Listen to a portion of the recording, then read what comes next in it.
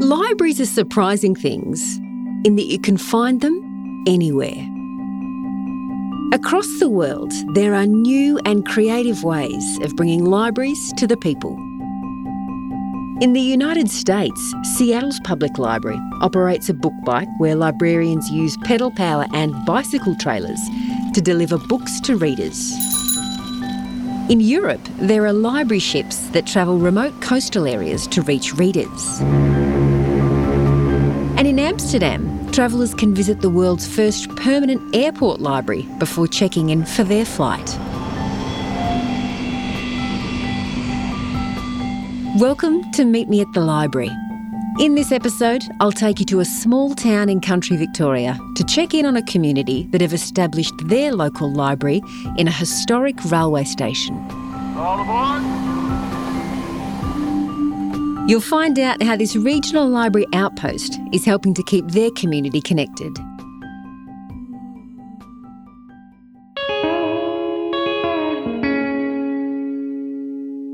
Where the bloody hell is Dingy? That's the question on a bumper sticker, which is proudly slapped on the side of a ute parked out the front of the Dingy Railway Hotel. It turns out from conversations with locals that it's actually the publican's car, and the sticker is a bit of an in-joke in this town with an unusual name. It's Aboriginal for Star in the Sky, and we thought it was just, a generic star in the sky, but it actually is a specific star. That's Christine Fitchett. I live in Dingy. We've lived here for 20-odd years. Christine is a local treasure in the town. She's got a wicked sense of humour, is a mad footy supporter, and is one of those women you find in a small town who is always busy. She's involved in the local garden club, historical society, a writing group, and the local Country Women's Association. It's quaint. That's probably the best word to describe it. It's a little bit old-fashioned. There's just 0 kids living in the town. Most people are retired. We have a pub, we have a church, there's the bush nurse, we have the library, and we have a general store, so we're pretty good. According to the 2016 census, there are just over 200 people living in Dingy. The town's about 40 minutes away by car from the regional city of Bendigo. And while that doesn't seem like it's geographically isolated, the feeling in the town when you're there is that the big smoke's a long way away. For somebody who's elderly, it probably is more isolated than for younger people.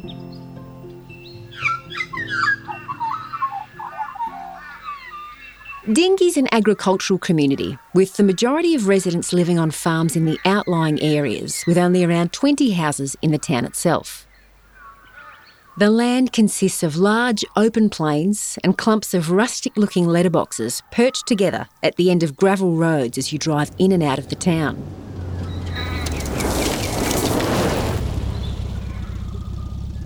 The area's been through savage drought and flood, and historically dairy farming has been the bread and butter of many in the community. The dairy industry's pretty well had it. We're really struggling.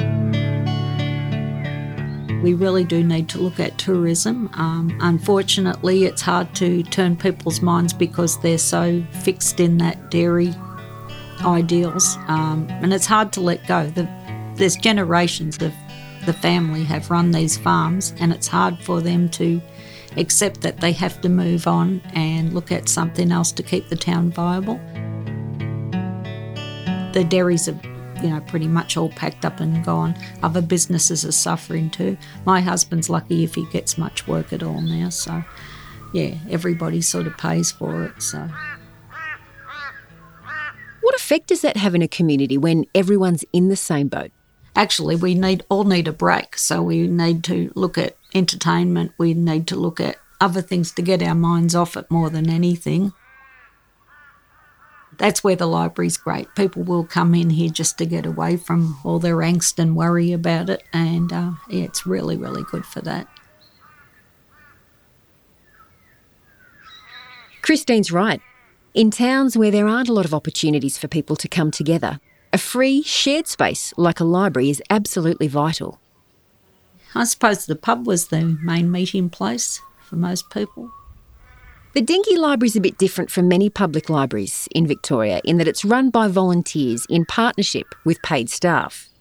Christine's been volunteering at the Dingie Library for the last couple of years, working alongside staff to help people borrow and reserve books and maintain the shared space.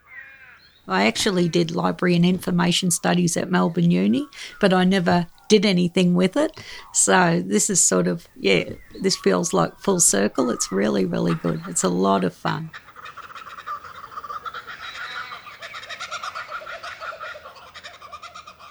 Like many countries around the world, experts are warning we're headed for a loneliness epidemic, with 1 in 5 Australians feeling lonely at least one day a week, according to the 2018 Australian Loneliness Report. So in a place like Dingie, where many residents are retired and living outside the town, a visit to the library could go a long way in helping to ease that sense of isolation or loneliness. We'll get Colleen, who's a real extrovert, and she'll get all the murder mysteries. So I probably shouldn't tell. And we've got ladies that come in and borrow baking books, knitting books, the ones that love their genealogy, so we'll get all those ladies. Somebody borrowed some books that I consider bodice rippers, and I said something. And it's a big no-no. Don't say anything to the person, not to anyone else. We get some men coming in wanting to read cowboy stuff. I don't know why anybody would want to read cowboy stuff, but there you go. Myself, I like the audio books, which nobody else seems to borrow here except for me. So there's 50, 60-year-old people that order books online that visit. Some are in and out within 5 or 10 minutes. That's Robin Brown. She's with the Dingie and District Country Women's Association and also volunteers at the library. We have a couple of young mums come in with young children, and book club. They have their books delivered here.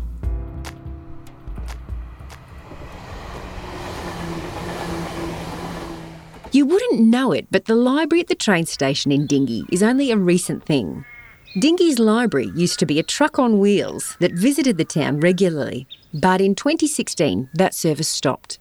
The bus was closing down, and one of the councillors said to us, we have to get that library service in town, but where could we put it? And a few of us put our thinking caps on, and Jeff Thomas actually suggested, what about the railway station, which was on a great lane, north and south. And I rang the councillor back the next day and I said, Jeff has suggested the railway station. And she said, oh, I know the VicTrack lady that deals with community buildings. And so within a few months, we had a meeting organised with the Goldfields Library, the Loddon Shire, VicTrack and ourselves, CWA members. And within 16 months and $400,000 later, we were in the library that was totally rebuilt.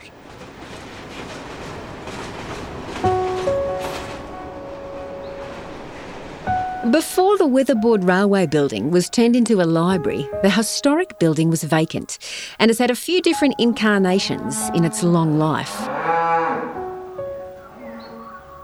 Opened in 1883, in its early days, the railway line was used to transport livestock like cattle, sheep and horses, and wheat.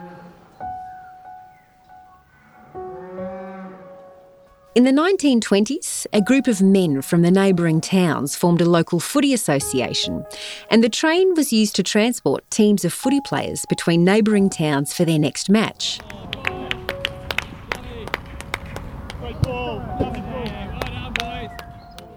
These days, the train carries people on the regional railway line running from Swan Hill to Melbourne and back twice a day.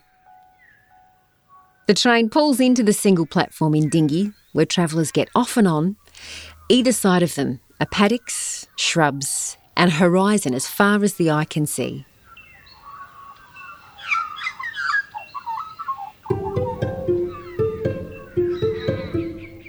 The new permanent library at Dingy Railway Station is usually open a couple of days a week. And not only is it important for the programs and services it offers, but it's clear during my visit how much care and kindness exists between the volunteers there. People are making cups of tea and coffee for one another, and volunteers are bringing in homemade club sandwiches and scones for morning tea.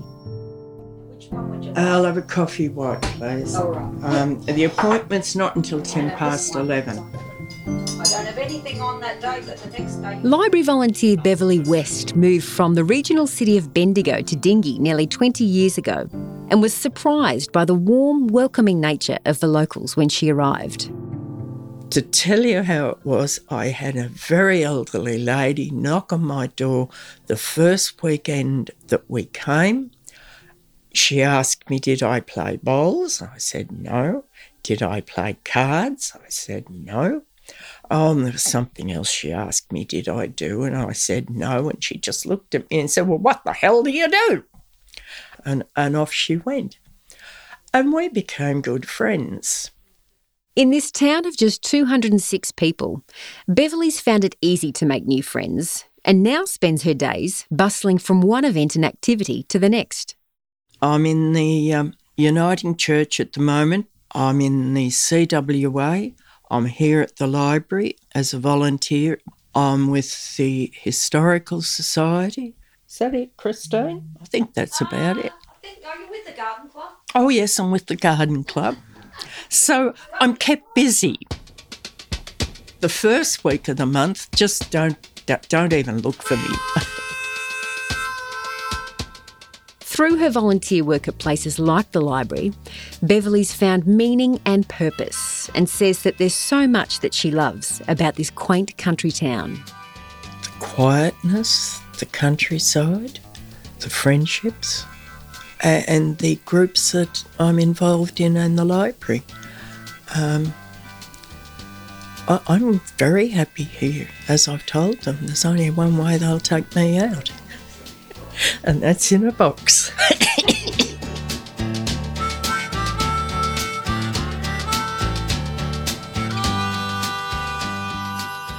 Russell Easton is a community library officer who works at the Dingy Library. He's employed by the Goldfields Library Corporation, who co-manage the library with volunteers in Dingy.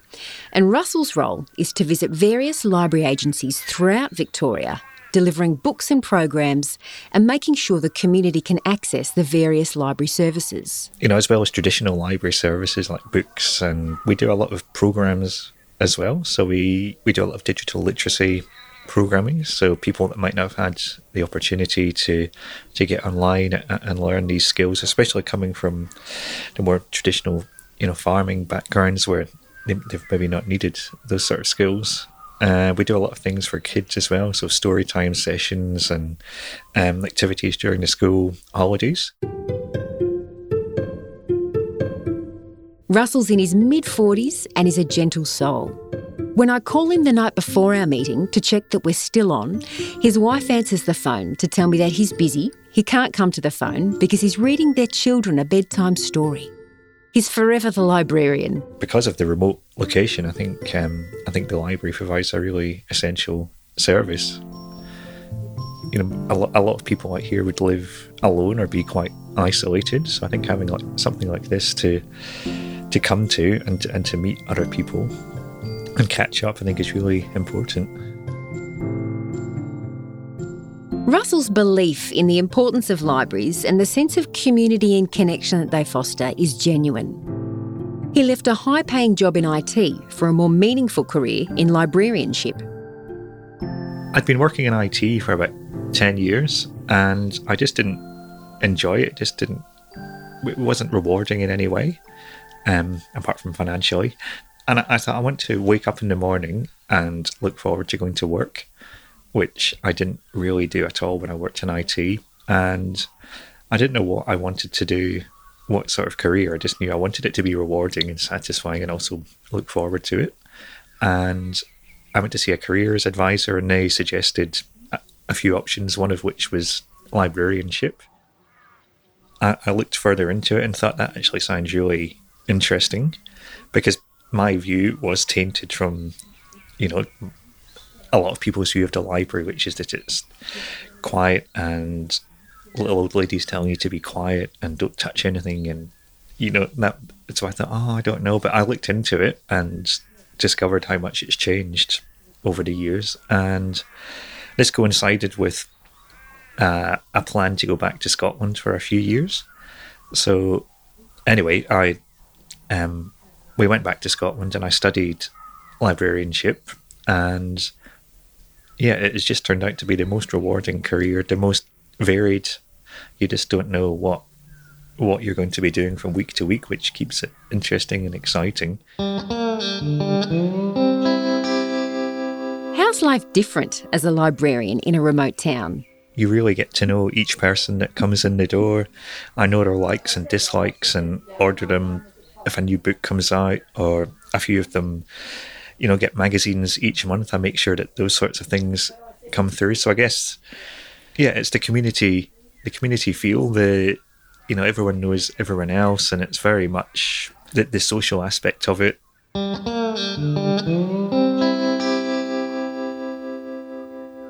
What do you think life would be like in Dingie without the library agency here?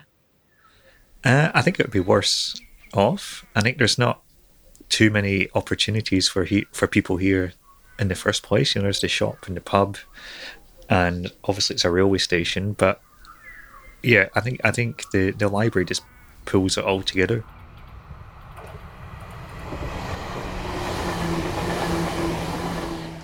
Hi Christine, how are you? Good, yeah, really good. Okay, now, yes. Okay, can I we back need your with it? library card. Oh, it's out in the car. Okay, we've got I haven't got any books to bring back, but I've got to find something to take out. I'll get it so it looks like I got one of these the other day, it was pretty good. Burning. This was Michael Connolly. Thanks for listening to Meet Me at the Library. You can find it wherever you get your podcasts. If you like what you've heard, subscribe and help us spread the word. My name's Anne-Marie Middlemast and I've been your host. Meet Me at the Library is mixed by Hamish Robertson at Tall Tale Audio and produced by me with supervising producer Jane Curtis. Thanks to the volunteers at the Dingie Library and the Goldfields Library Corporation. To check out photos of the team from the Dingie Library, look us up on Facebook and Instagram and subscribe to our email list to get reminders and updates about the show.